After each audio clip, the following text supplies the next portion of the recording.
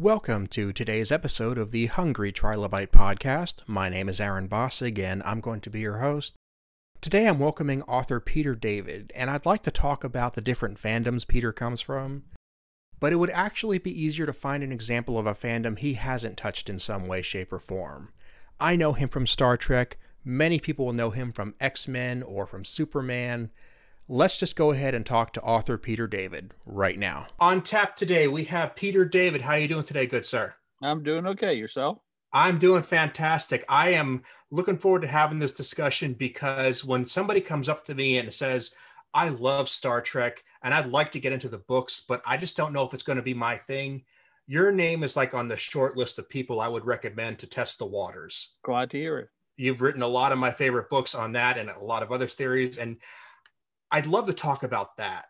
Okay. But what I've also like to talk about is that you have a presence on the convention circuit that a lot of people back when there was a convention circuit, right?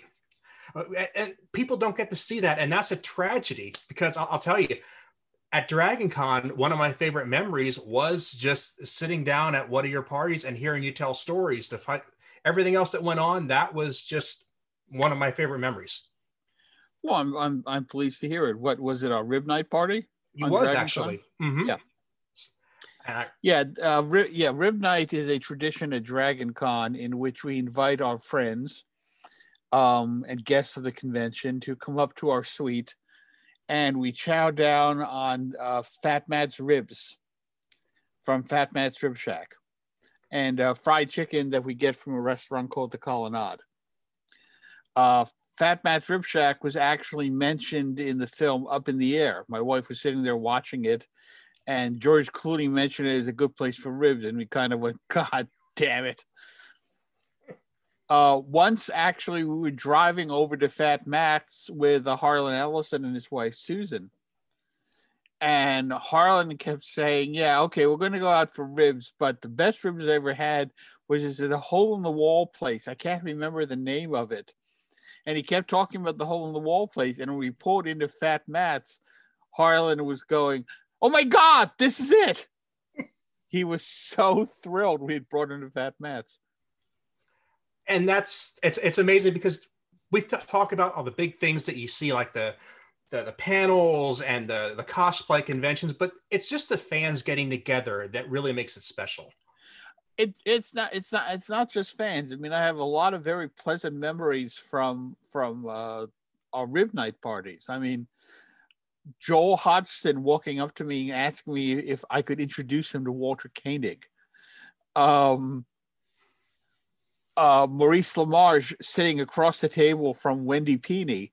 And I said, I don't know if you guys know each other. Maurice LaMarche is just Wendy Pini. And they both fan geeked out on each other. It was hilarious. Both of them said, I love your work. It was just, hysterical. I could see that happening with voice actors when you don't necessarily have a face to go with the work. Oh, yeah, absolutely. And you've had so many cases where you were hosting panels or hosting events, and you are a master of an MC. And I'll be honest with you, there's some of what you put into that I try to put into this show here. Oh, good. Glad to hear it. But to get back to the books for a minute, okay. I find it interesting that I love versus Q Squared is like my favorite book. Oh, God, what a pain in the neck that book was to write. I mean, I'm sitting there and I'm writing it, and then I get to the point where I'm jamming all the different universes together. And I suddenly realized that what I forgot to do in the course of the book was come up with clear descriptors designating the different characters in the different universes. So when I'm slamming them all together, how the hell are we supposed to distinguish which Picard and which Riker we're engaged with? So that, it was 3/4 of the way into the book, and it was too late for me to rewrite it. So I had to come up with ways to make it very clear who was who in the finale of that book. It was very tricky. I could definitely see that. And there were times when the confusion added to the flavor of the story. It was like one of those better Next Generation episodes where you're just along for the ride and you don't know what happens till the end. Exactly. but back then, like that was 91, which is a whole different era of Trek. And there was this idea that next gen was next gen and original series was original series. And there was a firm wall between it. And that's so foreign now when Trek is just this giant masthead of stories being told. Right. And I just think that book was so forward thinking in that regard. Well, there is a massive difference between original Trek and next gen. And that massive difference is the Vietnam War. Before we went into Vietnam, we always knew what to do. We always knew that we were right. America was a superpower. We won everything. And original Trek reflects that American thinking. Kirk always knows what to do. You know, they have this prime directive, and the prime directive is this thing that he always quotes right before he ignores it.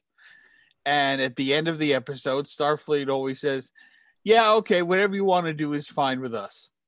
I mean, there were whole episodes that would not have happened if Kirk had played the slightest bit of attention to the prime directive.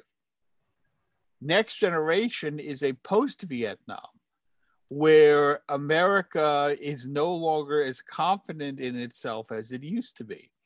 Everything is more tentative. Everything has to be discussed oftentimes into the ground. If you compare sequences in the briefing room, original Trek, you'd have McCoy would present the emotional side of it, Spock would present the logical side of it, and Kirk, the everyman, would be in the middle weighing what to do and then say, okay, this is the decision we're going to make. It was very, very straightforward.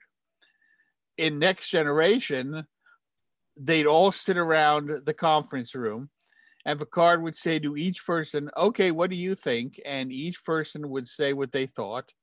And Picard would inevitably go with whatever the last suggestion was. And that's it. And it was just, and Picard was absolutely faithful to the prime directive. He never even thought about interfering. I mean, he was willing to let entire planets die rather than interfere with the prime directive. So, you know, that really comes from the revised American mindset that's post-Vietnam. The concept that we don't know everything and that we really shouldn't get involved in things that we're not really clear on. I've not thought about that way, and I definitely want to put some thought into that for sure. And there's definitely a refinement. We from the in-universe angle, we think of it as, well, it's almost 100 years later. The Federation is bigger and more sophisticated. There's more bureaucracy. But yeah, you have to acknowledge that there's a behind-the-scenes relevance too. Right, exactly. I mean,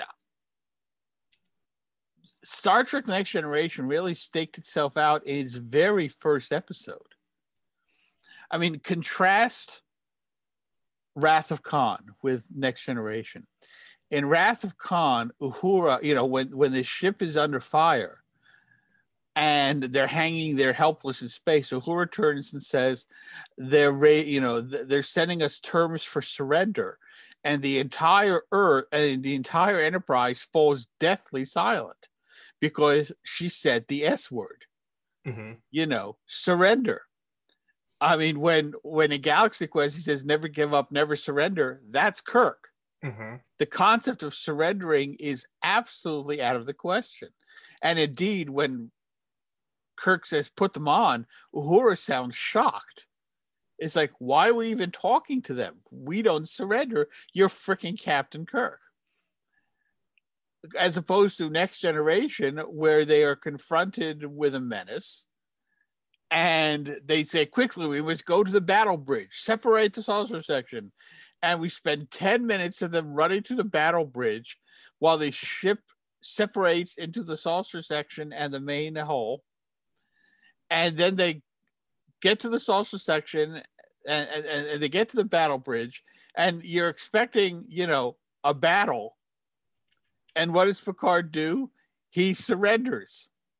In his first episode, confronted with a menace, he freaking surrenders after spending 10 minutes to get to the battle bridge. If it had been called the surrender bridge, I'd be okay with it.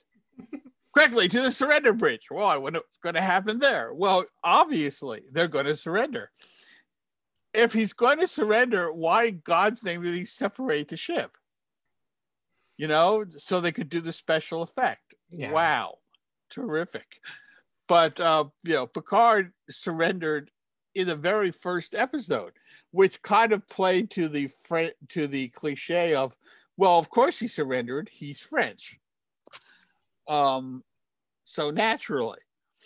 But, Next Generation was very much its own beast and really took a while to find its footing, I think. And it wasn't until DS9 when there was an effort made to kind of stitch those two beasts back together and show how they related to each other. And I mean, there's still places where you're like, well, it's just hard to imagine that this took place in the same world, but it's fun to think of that too. Oh, yeah.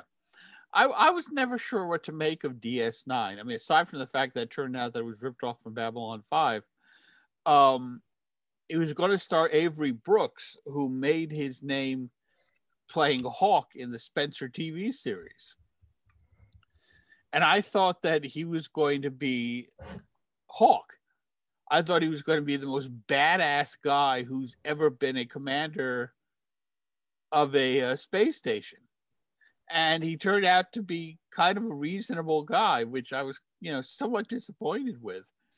But I suppose it makes sense. There's no reason that he has to be a badass just because that's what he played on Spencer. But there was a lot. There was a lot positive in DS9. Definitely thought that. I personally found a lot to connect with there. I found the idea of not having the Federation's resources to draw on every time made for really interesting storytelling ideas. Not to mention that they were stationary. I mean, they wound up introducing a ship so they could have space adventures in later seasons. But for the first several seasons, everything took place on DS9. There was no exploration. There was no searching for new lives and new civilization. I mean, it was basically Casablanca in space. Which is what I liked about it personally. Oh, yeah. But so we talked about Q Squared for a minute. I got to ask while I have you here, the scene where Riker is in prison and a strange, starving Bajoran woman is thrown at her, and her name is Kara, Kara. Was that meant to be Kira Nerys? I honestly don't recall. Fair enough. I wrote it back in 1991. That's how many years is that? 30 years ago? Sure. I mean, I don't remember stuff I wrote 3 years ago, much less 30. Sure. So I have no recollection that he was actually in a prison. I mean, my feeling is if she was supposed to be Kira, I would have called her Kira. You say her name is Kara, I think of Supergirl. Sure. So I honestly don't know why I called her Kara. Well, it was the phrase was it was Kara or something, so I thought maybe somebody was mispronouncing. Oh, then it was, if that was the phrase, then yeah, it was Kira. Okay, fair enough.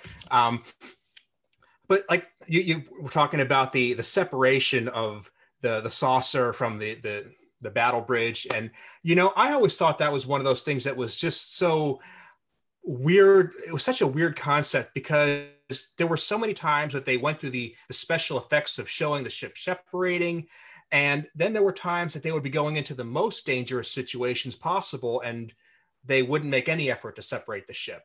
And and it's like, but you would think that if you could get the civilians out of the way, you'd try to do that. Yeah, I mean, I still don't understand why they separated if they're going to surrender. I mean, where is the sense in that? I mean, did they think that we're going to surrender, but we'll send the other ship away so you can't find them? Well, they probably could find them, but it's just absolutely ridiculous. The saucer section didn't have its own warp drive, so it would just putter around. And it would be a sitting duck if the surrender didn't go well. Right.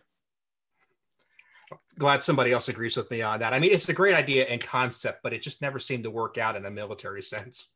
They came up with the idea. They said, let's show it in the pilot, even though it's going to make absolutely no story sense. Yeah. So when you're talking about, if we could ever get back to conventions and if we could ever get to the point where we have this camaraderie that we're looking for, is there something you're really looking forward to? Well, yeah. I mean, my job is a very lonely one. I mean, I have no coworkers here. I mean, my wife is here, but I have no coworkers. I sit down in front of my computer and I write about these worlds that exist inside of my head. It's a very lonely profession. Going out and speaking to fans helps give validity to what I do. Finding out how my work impacts on people, finding out what they like and didn't like. This is all very useful information. Not to mention the fact that I took a huge financial hit for the loss of conventions. I can't sell books. I can't get appearance fees. There's no conventions to go to. So that's, been something of a hardship. Well, sure. And that's something that you remember a time when these conventions weren't on every street corner and you didn't have 10 a year you could go to.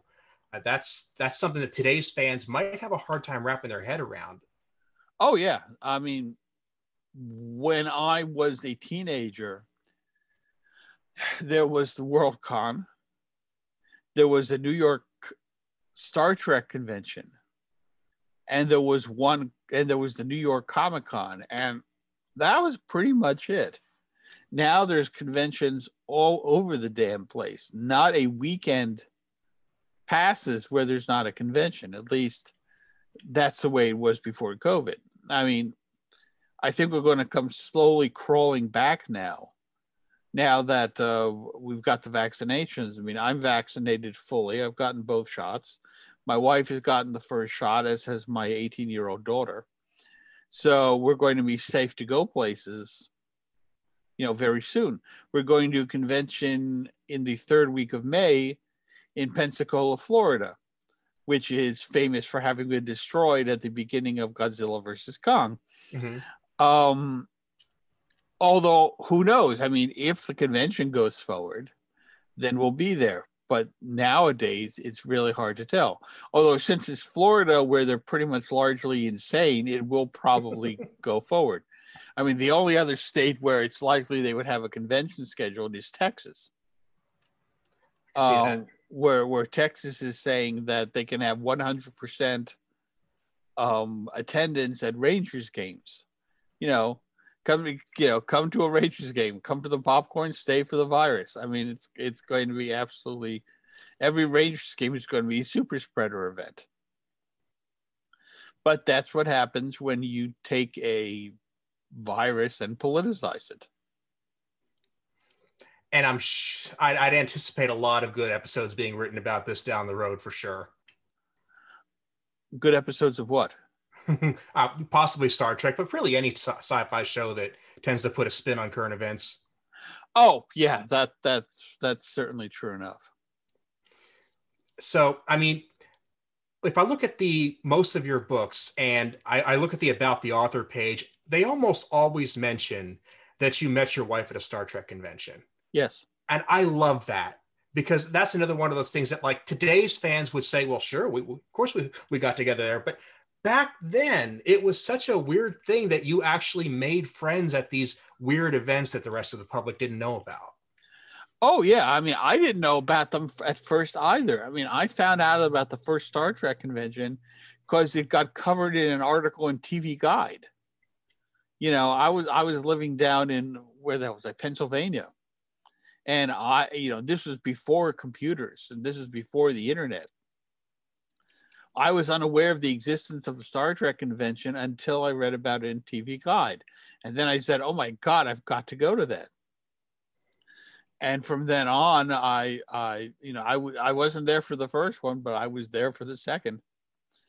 And actually, my father arranged it so that I could cover it for the Philadelphia Bulletin, the newspaper that he was working for.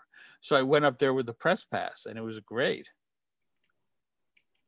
Press pass gets you into the press room, gets you into, you know, all the press meetings. I mean, that was really terrific. Yeah, that's definitely the way to travel if you can. Yeah. And like I said, I will tell people that when I go to a convention, I often eat dinner with people that I didn't know at lunchtime. Oh yeah. Yeah, that's very typical. I mean, it's a great place to make friends.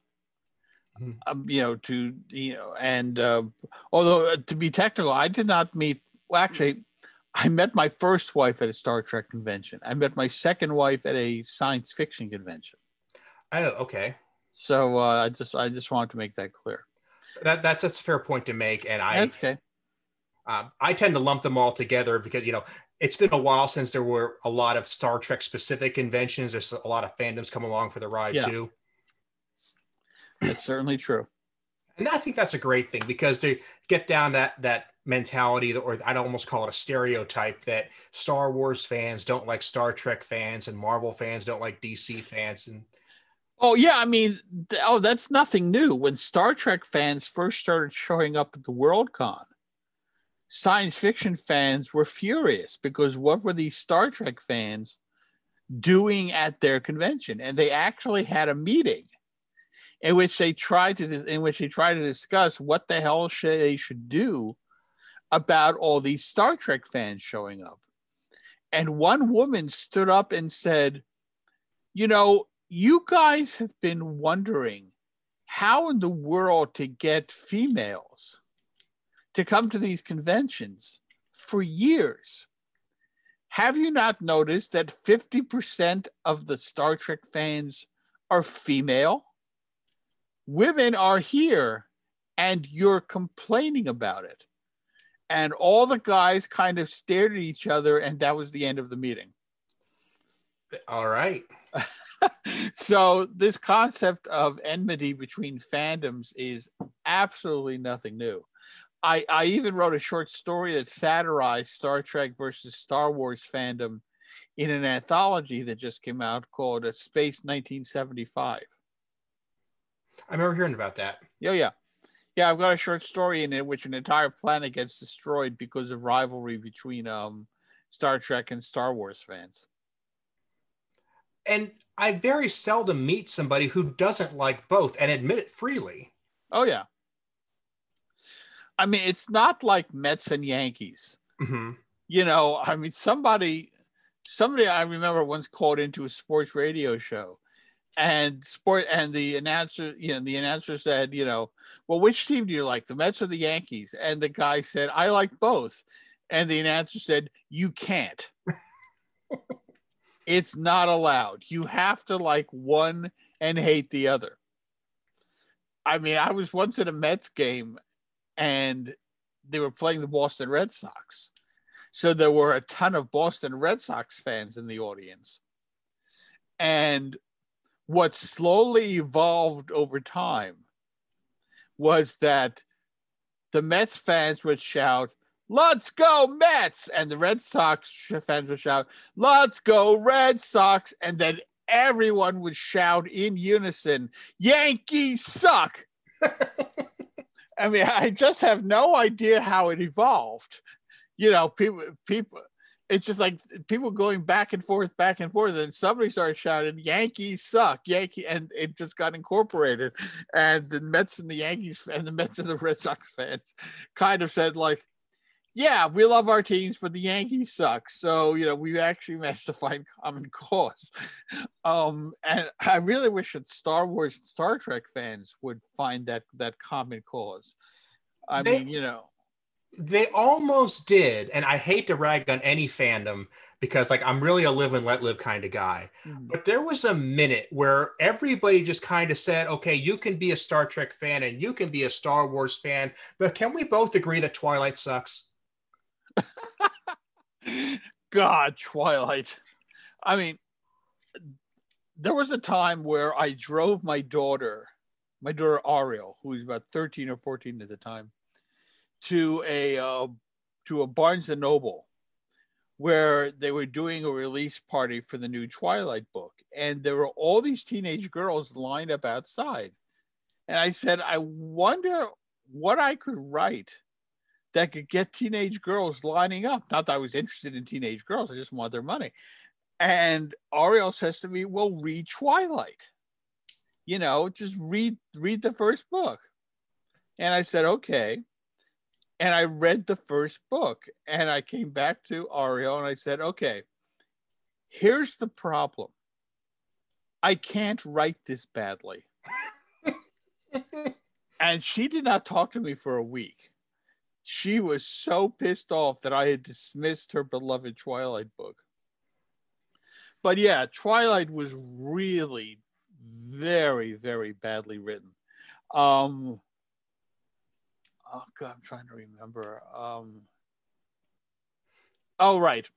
In my book, Pulling Up Stakes, I actually had one of the vampire characters comment that Twilight was referred to by vampires as a vampirea because it was so full of shit. I like that. Yeah. And again, I don't want to brag on what anything anybody likes, but it's kind of gone away, so it doesn't really matter as much anymore. But there was a minute where it was trying to be this as big of a fandom as all the others were familiar with, and the world just said, not having it. Yeah. Yeah. I mean, but that came down to quality. I mean, there's so much Star Trek and there's so much Star Wars that there's going to be quality out there. I mean, for every person who doesn't like The Rise of Skywalker, there's people who absolutely adore The Mandalorian. Mm-hmm.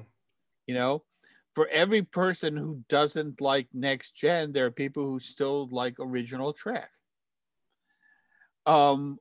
Twilight, the source material is just so bad.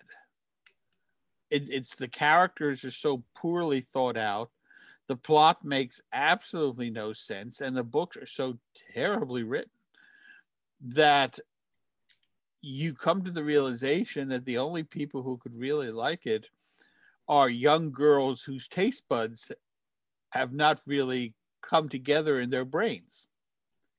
You know, they don't really understand when something is badly written. They don't have the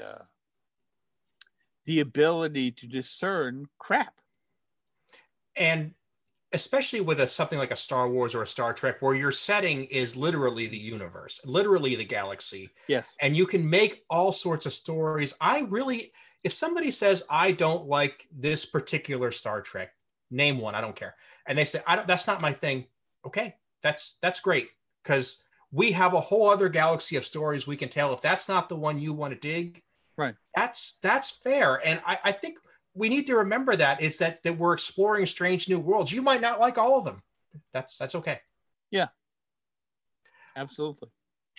So, Peter, I know you've got something that you're coming up against, and I want to respect your time crunch, but don't worry about it. I have to get my daughter, but I don't have to leave till 1:00. So I'm okay.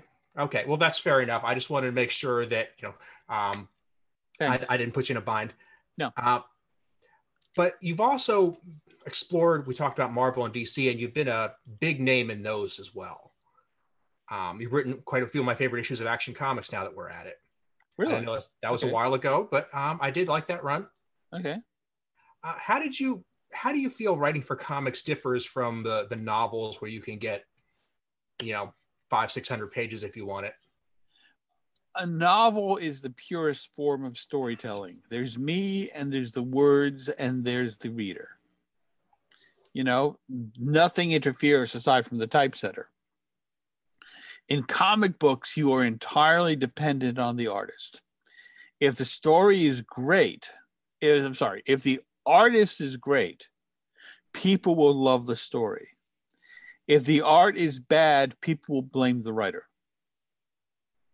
I mean, I've had people say, wow, Peter David really apparently forgot how to write when this issue came out.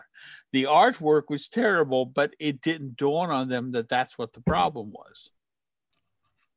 I'm the same writer. I'm the same guy putting down words. And if there's a difference in the artist, maybe the concept that the artist could not tell the story is what impacted your ability to enjoy it. That's one of the reasons that when it comes to scripting comic books, I now write full script. I used to write in what was called Marvel style, in which you describe the plot, you toss in some dialogue, and you let the artist tell the story. And what happened, and which was fine when you were working with the older generation of artists who knew what they were doing. The new generation of artists apparently did not know how to tell stories. So I started writing them full script, which means that I write down every panel and I put in all the dialogue that's going to go into the panel. I tell the story on a panel by panel basis, and I eliminate the artist having to make the storytelling decisions. That gives me the most control over the stories. It's certainly the simplest way to go about it. I still remember many years ago, I was going to be having Iron Man guest star in an issue of the Hulk, and I wanted to read the script for the issue of the Iron Man that was going to be coming out right before my issue of the Hulk so I could get current. And they sent me the script. And the script was 2 pages long. The first page summarized what happened in the previous issue. And the next thing said, pages 3 to 22, big fight, go nuts. And that was it. And I read this and I'm going, how in the hell can the writer claim that he's writing this? Pages 3 to 22, big fight, go nuts. No, the artist is doing the work. That script made me start to understand the point of view of the Image guys who felt that the artist was everything and the writer was nothing. When the writer isn't contributing to the script, yeah, I totally understand how you get that point of view. So I feel that as the writer, it's my responsibility to detail everything that goes onto the page. And if the artist comes up with a better way to tell the story, fine, but I want him to clear it with me first.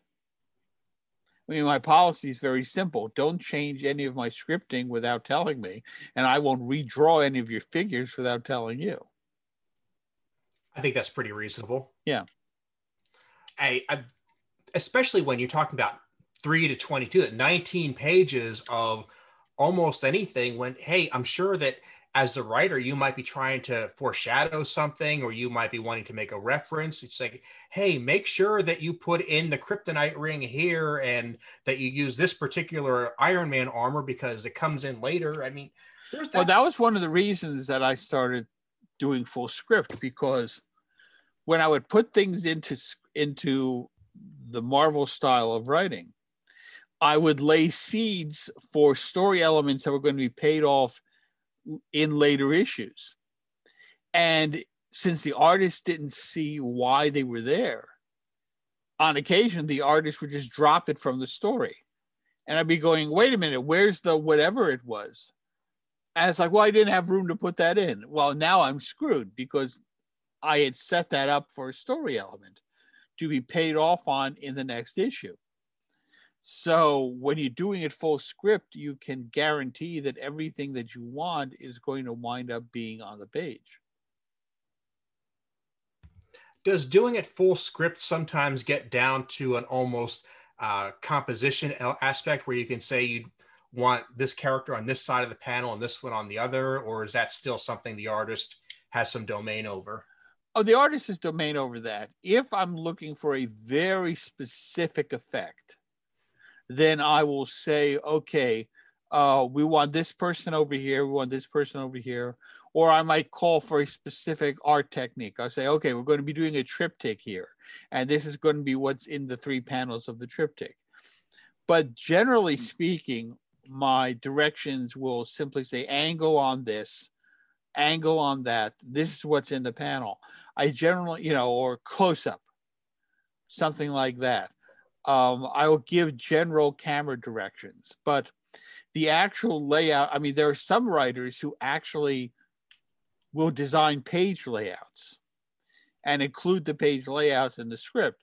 My attitude is, if the artist can't come up with a better page layout than I can come up with, then he really needs to be doing a different job.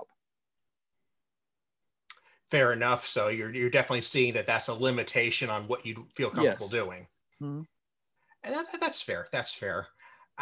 So it's like you're talking about writing the script almost like it is an actual screen script. And I've always wondered why we didn't get more of your work on the actual screen. Is that a personal preference of yours? Oh, no. Problem is I live in New York, not LA. I don't have an LA agent. So I'm limited in what I can do. I have like half a dozen screenplays that have gone absolutely nowhere. But I mean, I have been on the screen. I've been on television. I co-created a TV series that ran for 2 seasons on Nickelodeon. I've written for Babylon 5. I've written for Young Justice. So I have gotten out there. Yeah, I know it's not never happened, but it just, right. I'm sorry, I just love your work so much. So I'm just like, why didn't we see more of it? It's the greedy part of me. I understand that. And it's a matter of getting my screenplays out to people who are actually in a position to make them. And that's not an easy job, and it's not gotten any easier as time has gone on. No, it is not. So with the way the industry is now, with everything moving to digital comics and with ebooks being just as big of a thing as traditional paper books, has that affected your marketing any? Well, not really. I mean, the rise of ebooks has certainly aided the rise of Crazy 8, the publishing concern of which I am one of the members, in which we put out our own books. We bypass the concept of publishers and bookstores and sell directly to the fans. That would not have been possible 20 years ago, 30 years ago. But now it's so much easier to get your material out to people. At least people who are willing to pay for it. I mean, there are still people who are going, "Oh, you're an author. That's terrific. Where can I get your stuff for free?" That's a weird thing to ask. Not really. There's a ton of pirate sites out there that have my Star Trek books on them. Yeah. My science fiction books. I mean, I generally alert the publishers whenever I find out about them. I just alerted Marvel to a website that had my X-Men novel put up on the pirated version. I mean, we live in an era where people believe that everything should be free. They should be able to get music for free. They should be able to read books for free. The concept that we earn our livings with this stuff doesn't register on them, or doesn't really seem to matter. And that troubles me quite a bit, because we have the tools now to make things extremely inexpensive, to the point where it's, by every meaningful stretch, if you want a Peter David book, you can probably get it for a price that will not put any strain on your lifestyle. A couple of bucks. Yeah. And that's really probably the same couple of bucks you would have gotten if that person had paid for a $20 for a paper copy that was, could kill a small cat. I mean, right. The difference to you, the author, the person that made it, is almost minimal. Oh yeah. I mean, I wrote a book called Artful. That, with the tools we have, I wrote a book called Artful. It was published by Amazon. They've offered it for like $1.99. If you can't cough up $2 for one of my books, what the hell is wrong with you? I would agree. And it's like I said, nobody would expect anybody else to work for free, whether you're a banker, whether you fix cars, whether you clean the street. Nobody expects you to work for free. An artist shouldn't do that either. Oh, it's always expected of artists. People will solicit writers and will solicit artists, and they'll say, come work for us. We can't pay you, but it's good exposure. That's the thing. You'll get your name out there. You'll get your work out there. Screw you. Pay the writer. That's something that Harlan Ellison always said. My wife talks about it, getting that tattooed on her arm. With the typeface of a typewriter. Just pay the damn writer. You'll get your name out there. Yeah, you're going to get your name out there to other people who also don't want to pay you. That doesn't really help you at all. Exactly right. And I just don't get that. It's like the day you're willing to work for me for free, I might work for you for free. And so, yeah, I'm sorry you have to go up against that. But it's something that I've championed a lot on here is the fact that we have so many tools that have been invented fairly recently that we can do things so much more smartly. Stop trying to be a freeloader, and larger companies have to stop taking advantage of talent because the room for that is shrinking rapidly. Very much so. You're part of an organization, you said, that works on this? Oh no, Crazy 8 Press. Crazy, okay. Crazy 8 Press. It's myself and a group of other writers who publish our own works.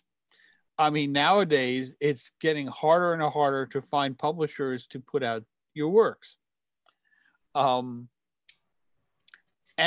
the work gets rejected for the dumbest of reasons. I mean, I mentioned a book called Pulling Up Stakes, a vampire novel. Half the editors rejected, saying it was too funny. Half of them rejected it, saying it wasn't funny enough. One person said that they couldn't publish it because it's a vampire novel and vampire novels have to be written by women, which I'm sure would come as news to everyone from Joss Whedon to Bram Stoker. Mm-hmm. You know, it's just the reasons they come up with are just idiotic or vague. And what it really comes down to is, unless you are a big name author who will always sell at New York Times best-selling levels, or are a complete newcomer who they can seriously promote, they're not interested in you. You know, if you're a mid-list author, they don't want to bother with you. And that can be very, very frustrating. So a group of us mid-list authors have created Crazy 8.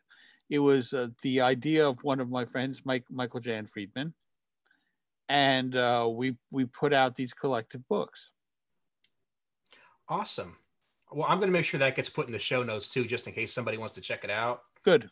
And I'm going to list as many of your books. Crazy8press.com. Crazy8press.com. And where can people follow your stuff, your social media and whatnot? I'm on Facebook. I'm on Twitter. I have a website, peterdavid.com.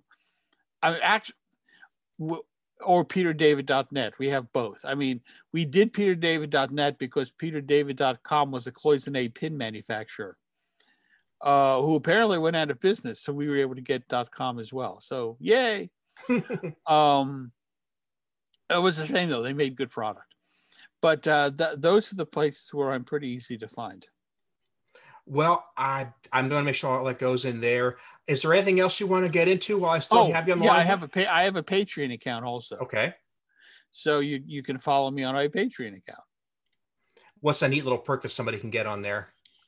Oh, you know, I put reviews. I put up original material, that kind of thing. Awesome. Well, Peter, thank you so much for doing this. And I would really love to talk to you about all sorts of stuff. And if I could have you back sometime in the future, I'd love to do that. Sure. Not a problem. Okay. Thanks so much and have yourself a good day. Thanks. You too.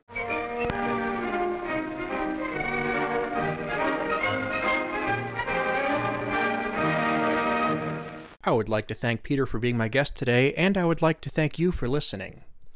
For the community building part of the show today, where we try to talk about growing our audience without costing you anything or taking less than 5 minutes of your time, let's go back to something that Peter and I were discussing, the fact that ebooks are so ridiculously cheap in some cases. Most ebooks are less than $10. If you have found a book that you like and you want to recommend it to a friend, go ahead and do that and say, hey, I heard about this on the Hungry Trilobite podcast. And more importantly, if there's a book out there that you want to recommend to me, please feel free to do that. You could drop me an email at bossigpodcast@yahoo.com or send it to me on Twitter at Aaron Bossig. Please go ahead and subscribe to our show. It's available on Apple Podcasts, Google Podcasts, SoundCloud, Spotify, Stitcher, YouTube, and we are syndicated on Realm of the Mist, a fantastic podcast network. Thanks so much, and we'll see you next time.